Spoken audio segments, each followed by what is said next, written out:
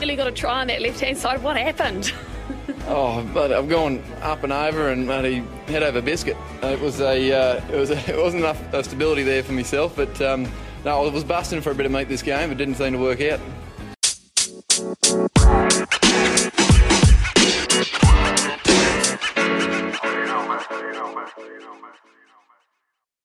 Hello, cheers, and welcome to the Scrum of the Earth, the podcast that offers news, results, predictions, and maybe every now and then an occasional insight into the world of rugby union. I am David Lawrence. I'm an American rugby fan who follows rugby all over the globe. As most of you know by now, the teams I root for are, at the club level, the New England Free Jacks. Internationally, I root for my USA Eagles, and I root for Scotland. Down in Super Rugby, I root for the Highlanders, who came oh so close last season. That was a little painful. So the Scrum of the Earth is a weekly podcast with the occasional bonus ep thrown in, one of which you are listening to right now. Thank you so much for listening. I just recently hit 100 listens, and while that's obviously small fry, it made me smile quite a bit, that's for sure. Thank you very much. Please get in touch whenever you like. I am @ofscrum, or you can use the Scrum of the Earth at gmail.com. I always love hearing from all of you. So the standard order of business for this pod is current updates, what's up with me, news, what's happening around the world of rugby union, things to chew on, what has me interested or annoyed this week. Then we'll do scores and results, and then some upcoming matches and predictions. I feel sure it's dumb luck, but so far, at least for the history of this pod, I've gotten things right. So take that for whatever it's worth. So current updates. Now, it's nothing to do with the rugby podcast at all, but my family and I got a chance to go camping last week, which was a very nice, lovely break. Of course, in very non-rustic fashion, I discovered that I could watch the gold medal game of the Olympic basketball between France and the U.S., and it was great. You know, I broke up with the NBA years ago, but I still love international ball, and this was a really cool matchup, really close. Obviously, I was pleased with the end result, but really fun to watch, and a cool break from what I usually watch, I guess. So news and things to chew on both are going to be on hold for this ep, because I want to get to our special guest as soon as possible.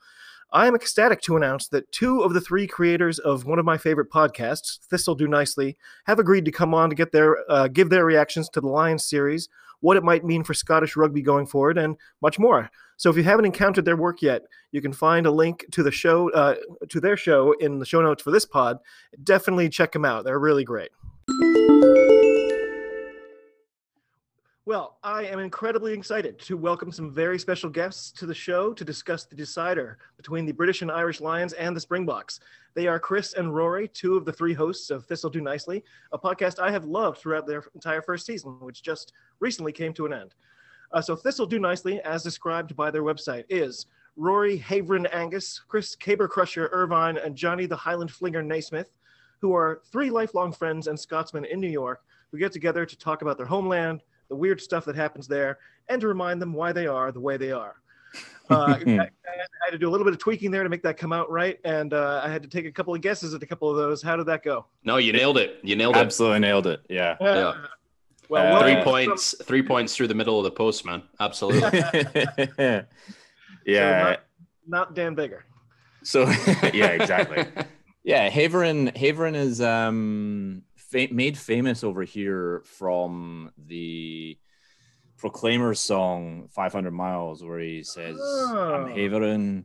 Well, I know I'm gonna be the man who's Haverin to you. And it's a famous Scottish word that just means to chat shit effectively.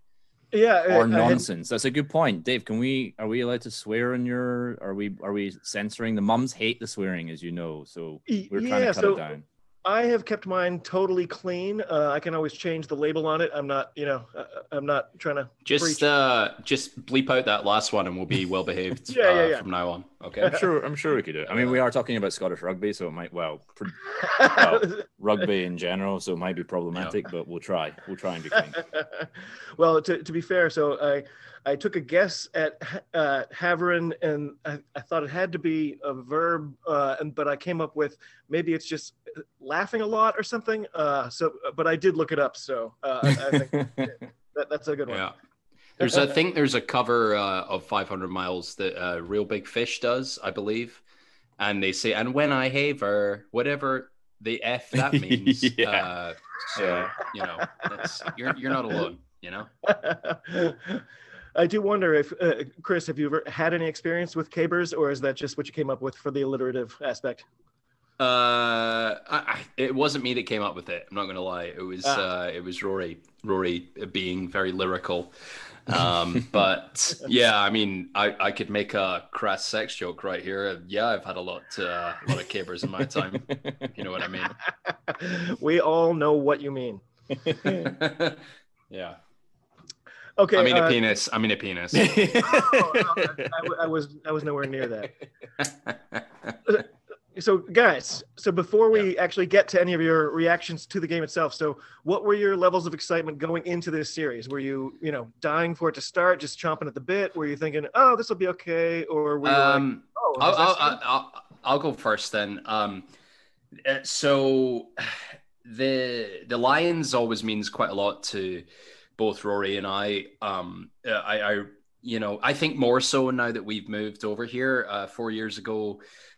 We enjoyed the New Zealand series. We had a couple of, I think we watched the second New Zealand test together in a bar about 4 a.m. in the morning. Yeah. That was the one where, I don't know if you watched it then, David, but they won that one when Sonny Bill Williams got sent off in the first 25 minutes and they won the game. For a pretty vicious card.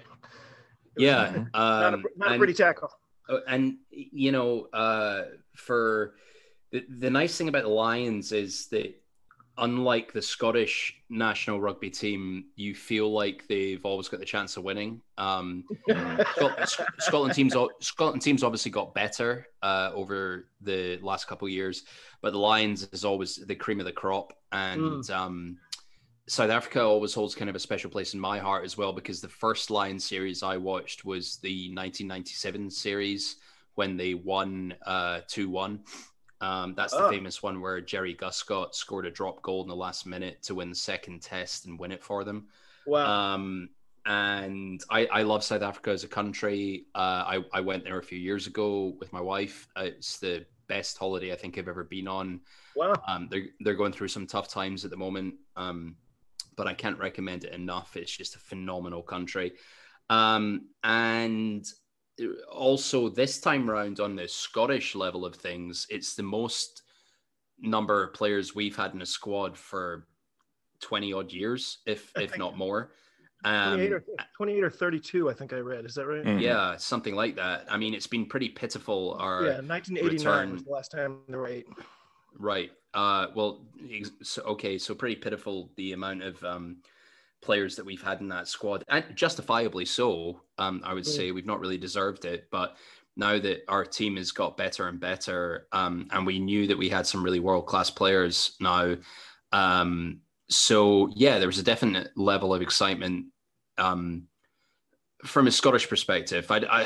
It's difficult. It's very difficult to say in kind of hindsight how we thought the team as a whole would do, but certainly from the Scottish perspective, we thought this is going to be fun. Yeah. I mean, so that night, sitting watching them play New Zealand back in that bar at 4 a.m, locked in that Irish pub together, Chris and I had a bit of not an argument. We had this like, let's call it an argument, because I was complaining about the lack of Scottish players in the team, and I was like, I just don't enjoy it as much. Like when there's no Scottish players, there's not. Whereas Chris can get behind the Lions as a whole, as a team, as a country, and all that type of stuff. Personally, I couldn't as much as I still enjoy watching them, as much as I enjoyed that tour in particular. But this year changed it entirely. Just leading up to it, after the Six Nations, after being so close, like just points away, minutes away from a Grand Slam. And then desperately, like we had, 8, potentially 9, 10 possible players that could have been in the squad that we were all naming. And I think I think like all those marginal calls that in the past we've thought, well, the Scottish guy could go, but also the Irish guy could go, and then the Irish guy goes, and we got the rub of the green pretty much with every player we thought was going to go on the tour. I think the only player that we thought that maybe deserved it that didn't get it was Johnny Gray. Richie as well. I mean, he had a bad tournament, but he'd been overall and it's difficult because you watch the Six Nations and then it's like, okay, everybody gets based on this one tournament. We just had the World Cup as well. I don't know. It was a weird time, rugby. I mean, that's why people were saying that England played badly in the Six Nations, because Saracens hadn't been playing and all that sort of stuff. Where? Yeah, exactly. So then when the squad came out and we had so many players in the squad, it was incredible. And that's when it just went, holy Jeezy peeps, this might actually be an incredible tournament. This might be something we can properly get behind. And yeah, I mean, look, the tests didn't come out the way that we wanted to, but it was still so much more entertaining to watch. Did you think Finn was going to make it to any of the 23-man squads?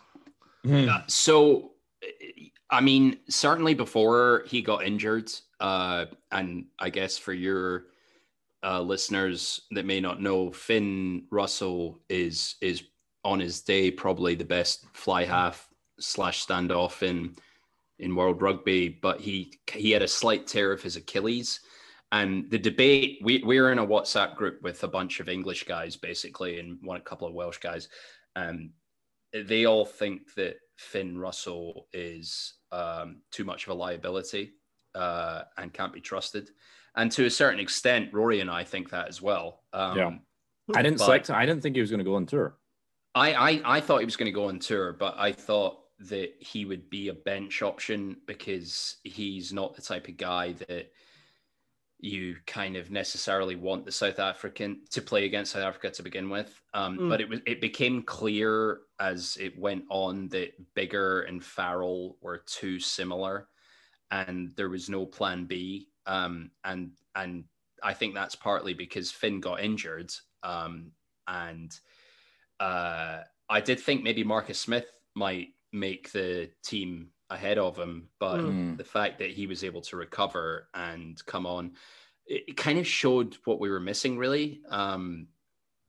And you know, there's a little bit of animosity about Finn Russell in Scotland still, because a couple of years ago he had that falling out with Gregor Townsend, and he basically took his ball and went home. And as far as we know, it was because literally didn't he call his parents and go home? Well, apparently it was because Gregor Townsend said you can't have 3 beers in a night out, and we never really got the full story of it. And the ironic thing is that Gregor Townsend is the closest, as a player, was as close to Finn Russell as we know. Like, he was the standoff in the 1997 Lions tour, and because he played with that sort of swashbuckling joie de vivre that we're just not used to.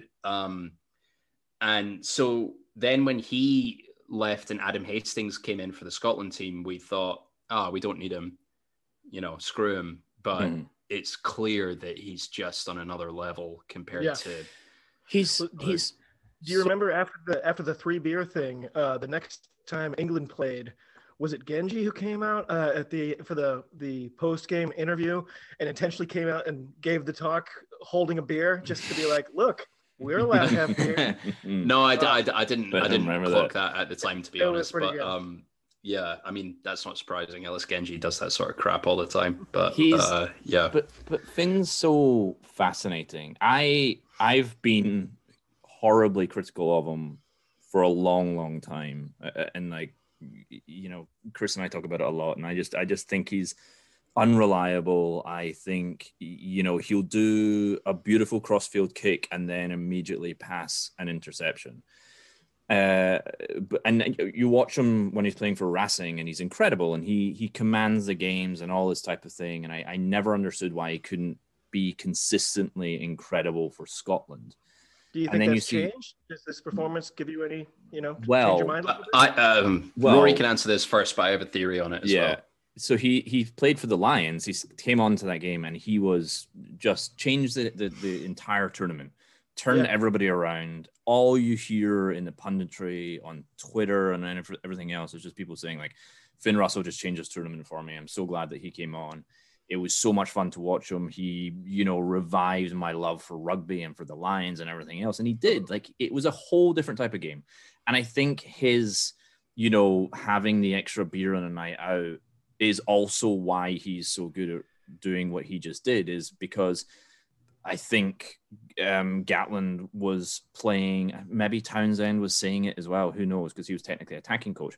But maybe Gatland was saying, like, this is my tactics. This is how we're going to beat South Africa. And Finn Russell went, actually, this is what I'm going to do. And it was much, much better. My concern is that he's incredible for Racing. He just proved he was incredible for the Lions. It's not him that's the problem in Scotland. It's all the players around him. And I'm not, when I say all the players, I just mean like maybe a handful of players, because Scotland have got incredibly much better over the past few years. But my concern is that he just doesn't have other people that understand his way of playing.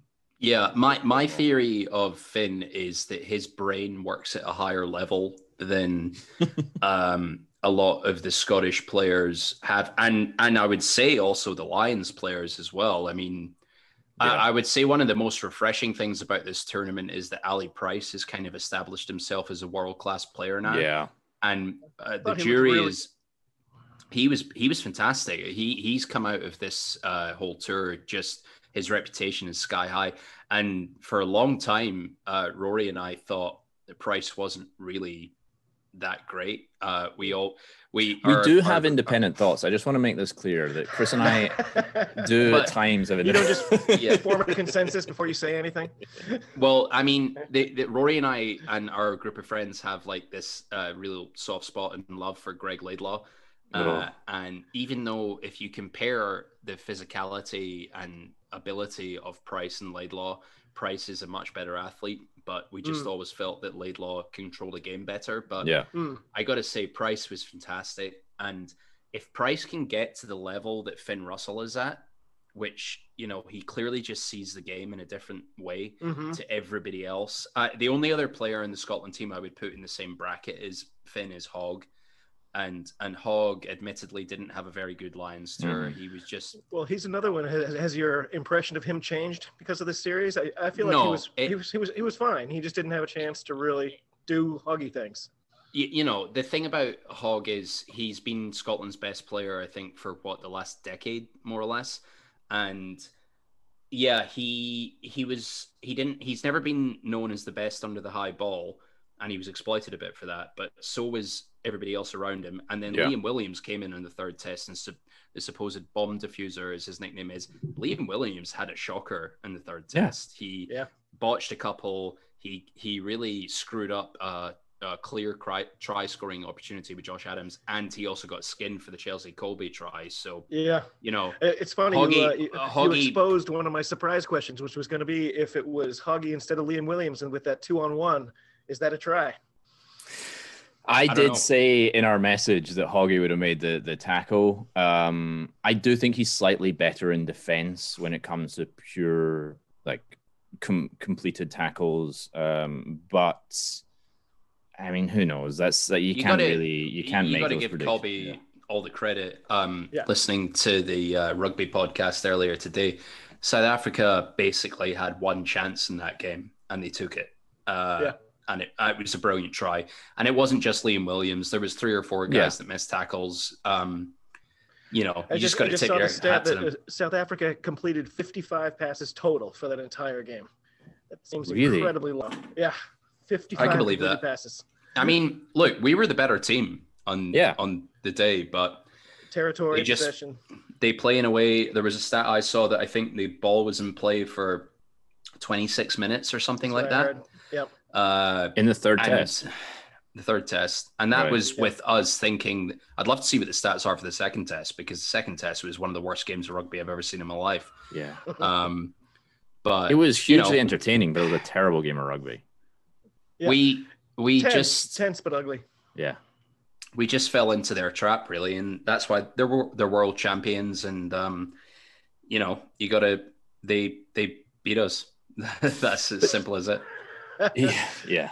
So what were your expectations before the third test? Were you thinking, okay, we got this now? I feel like nobody felt very strongly. Did you have a pick? Did you feel confident?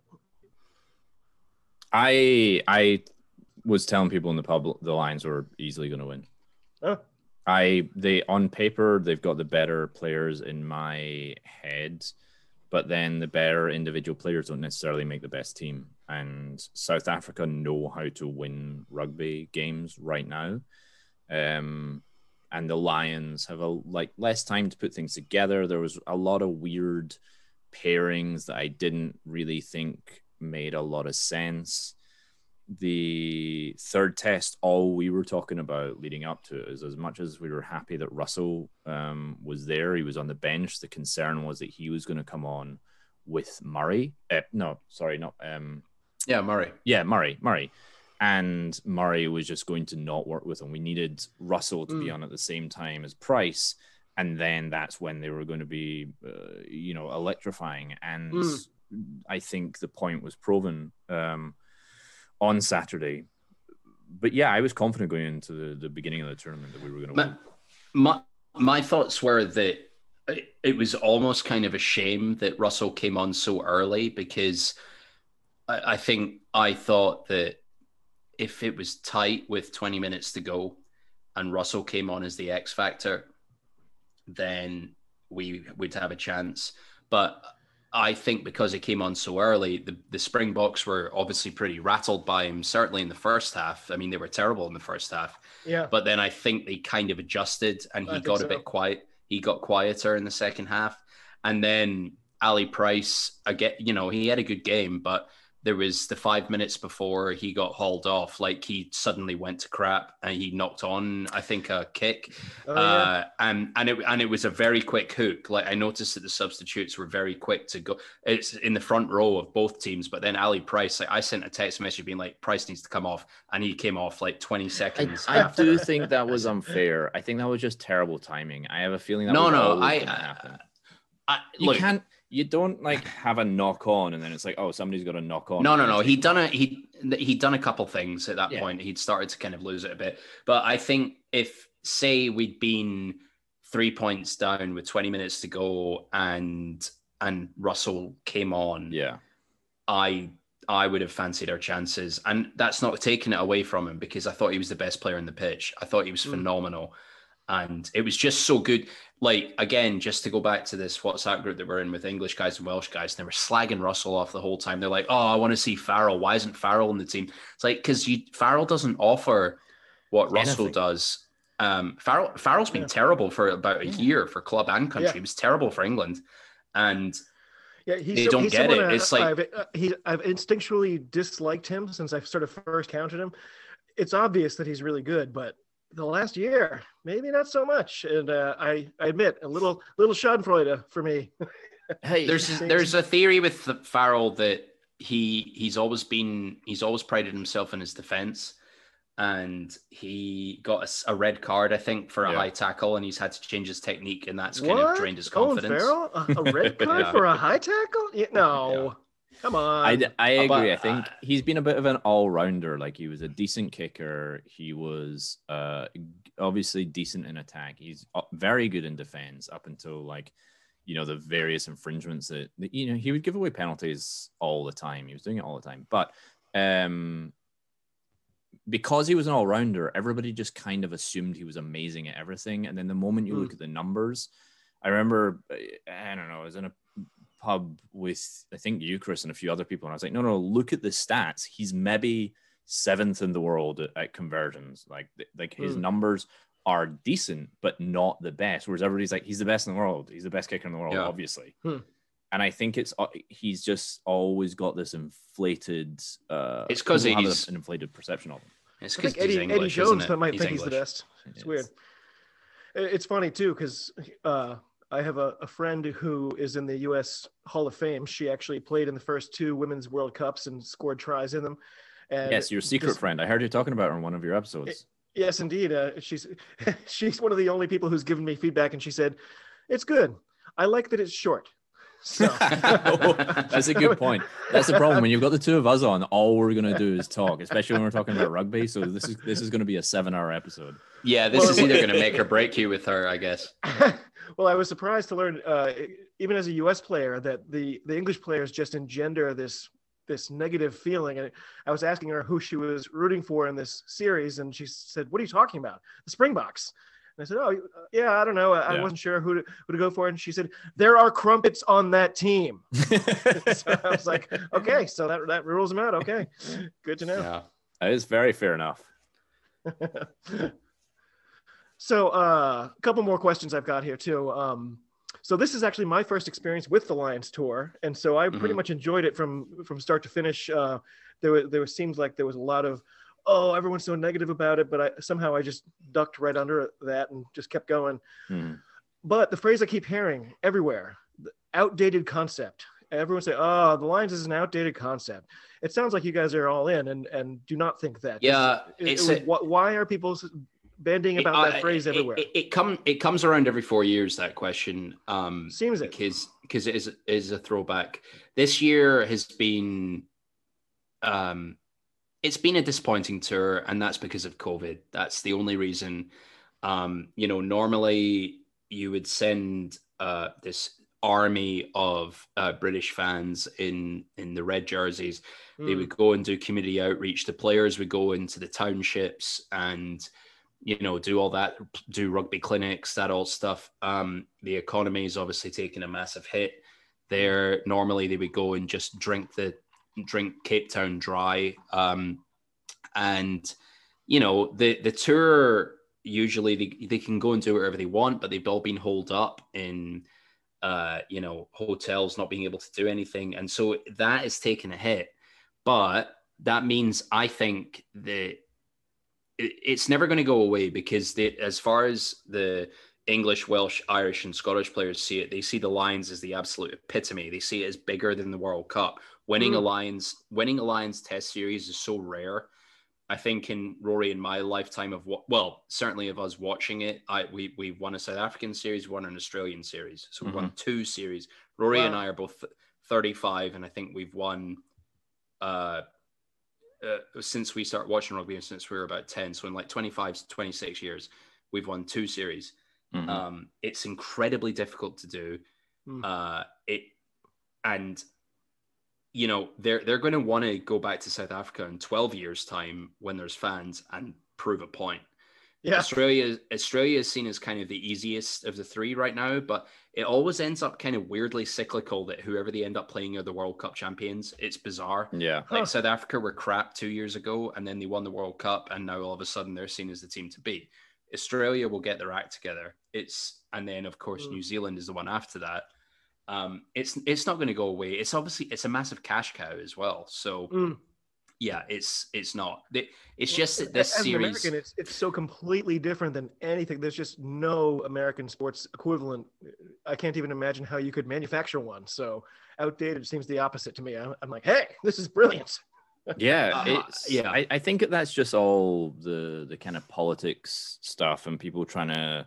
It's almost like clickbait now. People are talking about that. Like the people that actually follow it, that play in it, that are properly involved in it, I do think truly still love it and truly support it and don't think it's outdated at all. There's still some nonsense. Like everybody becomes, as much as you support the team on the day, all the build up and all the moment the game is finished, all it is about your own country, your own players, and whichever of your players played the best, and blaming on our WhatsApp group. The moment the England game lost, I was like, well, Curry lost that for us, and it's obviously there's no way it was going to be a Scottish player that lost it for us. It was always going to be an English player.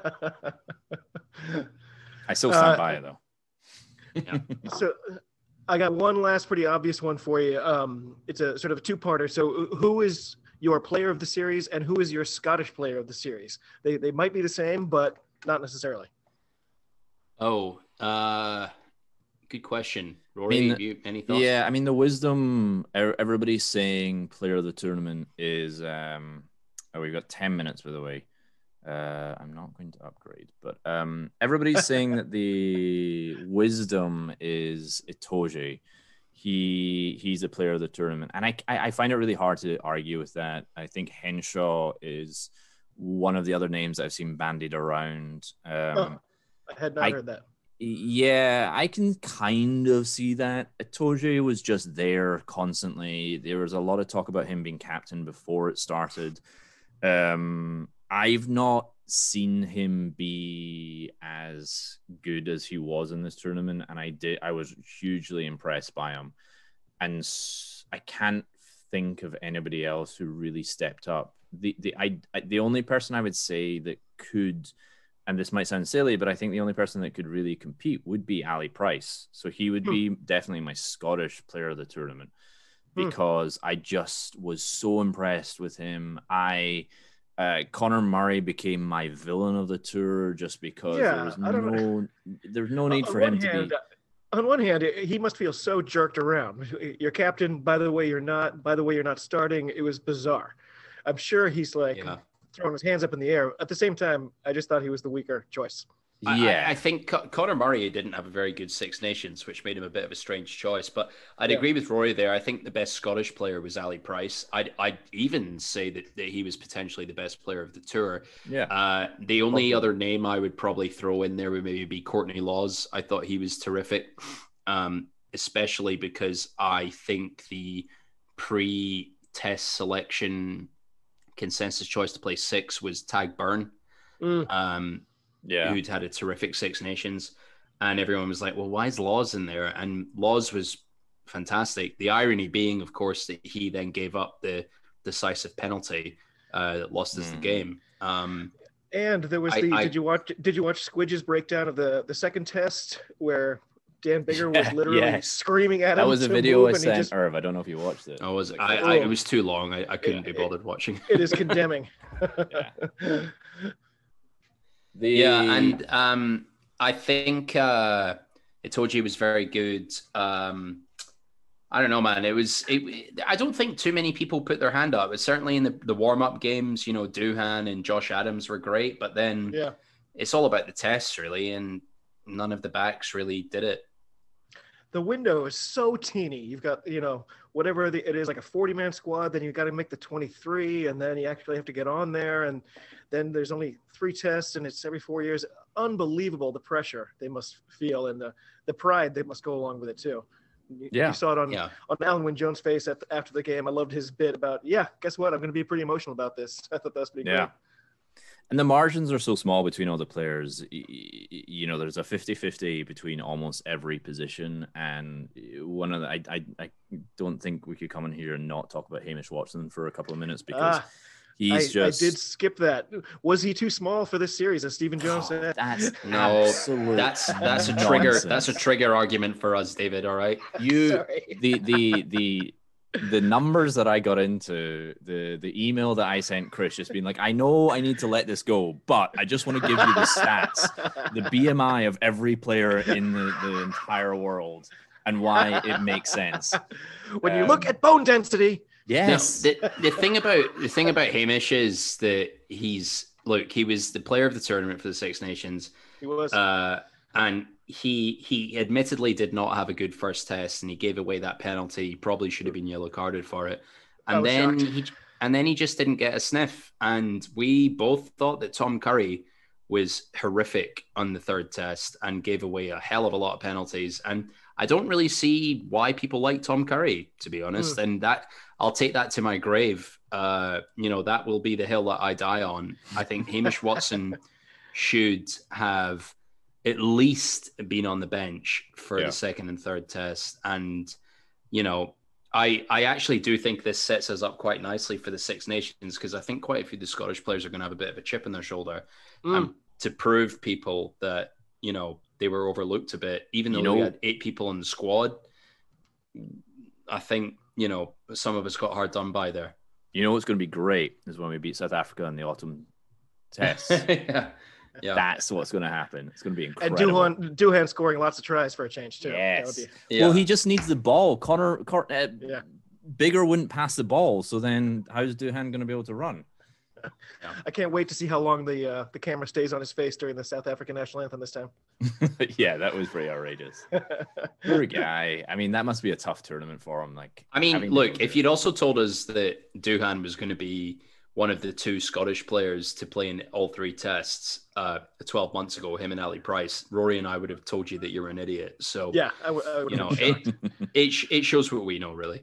So in the last year or so, I've noticed the phrasing, and I see a lot. It's like South African-born Scottish player Doohan van der Merwe, blah blah blah. They always mention South African Scottish player. how does that play as a Scottish fan? Are you guys like shut up about that? You know, he's a Scottish player. That's all there is to it. A Scottish player. We don't really care. Just give us your best players. But it's the same. Like if you look at, I think isn't Vunipola like? Didn't he play for Wales? And he's like Samoan born or something. Yeah. You know, it's just nonsense. It's just he has a very South African name. And I think it was just another way of kind of getting the knife in. Maybe we have a persecution complex, but I think a lot of people like to kind of take digs at Scotland. Scotland has a long history of scouring the globe for talent and other. I mean, come on, if you look at the All Blacks, half of their team comes from Samoa and Tonga. So for sure, you know. It's done all over the world. We play the rules as they're done. And look, if South Africa doesn't want Duhan, we're more than happy to have him because he's a try scoring machine. And you know, I hope he scores tries for a long time for us. Yeah. Last thing of all, did either of you care about the Rassie stuff, the Rassie gate? You know, any of the Rassie nonsense? I really liked your reference. I'm ready to let it go. I really liked your reference to him being the Belichick of rugby. I think that's a good comparison. He's like, technically, there's no rule against it yet. Yes. I mean, the rant, the video rant was hilarious, but the going on with the water was like, listen, man, just say you're the head coach and stop dicking around here. Okay, we all know what you're doing. You know, just don't be an asshole about it. You know, rugby is a game of honor mostly, and there's no place for this kind of tomfoolery, I suppose. Yeah. And look, I hate the way South Africa play rugby. I think it's really cynical. I think it's boring. I would much rather watch the Japanese team play. Yeah. You know, for example, they're just much more entertaining. That's rugby for me. And ultimately, I guess I'll look back on this tour as watching South Africa play really cynical, boring rugby, but it's won them a series. Yep. Yeah. And that's the thing. It's like boring on the pitch, but fascinating off the pitch. And that's just really, really I feel like if I was on the Springboks, I'd be thinking, this guy will do anything for us. I feel like that's his best power, is the way his players just know that he will do absolutely anything. I heard somebody say, well, Warren Gatland could do that, but I don't know if he's fit enough to actually be the water guy. So he likes his little booth, watching people from above. Yeah. We're about to get kicked off, by the way. We've got a minute left. Okay, well then I'll hit my ending here. Thank you guys so much. It really has been great. So to all you listening out there, please be sure to check out Thistle Do Nicely wherever you get your podcasts. They are in a brief hiatus right now, so you have a perfect amount of time to catch up with all the great content they've put out this whole year. There's even an episode dedicated to rugby. I highly recommend it. Guys, thank you so much. It's been awesome. Thank you. Oh, no, thank you. This was awesome. Thanks for having us on. Enjoy. Talk to you soon, guys. All right, cheers, David. Thank you. Well, that about does it. I have to say, it was a real joy to be able to catch up with fellow rugby fans and fellow Potters whose work I very much enjoy. It was just a huge, unexpected treat to be able to connect with them. So, Rory and Chris, thanks so much again for taking the time to do this. Again, the name of the podcast is Thistle Do Nicely. You can find the link in my show notes. And guys, if you ever need someone to come on your pod to discuss weird Americanisms, I'm your dude.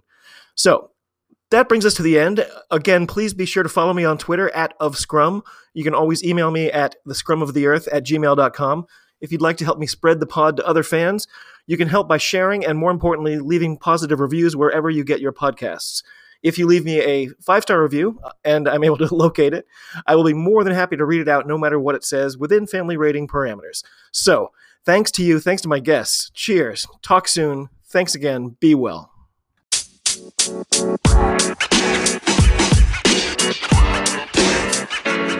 know, man.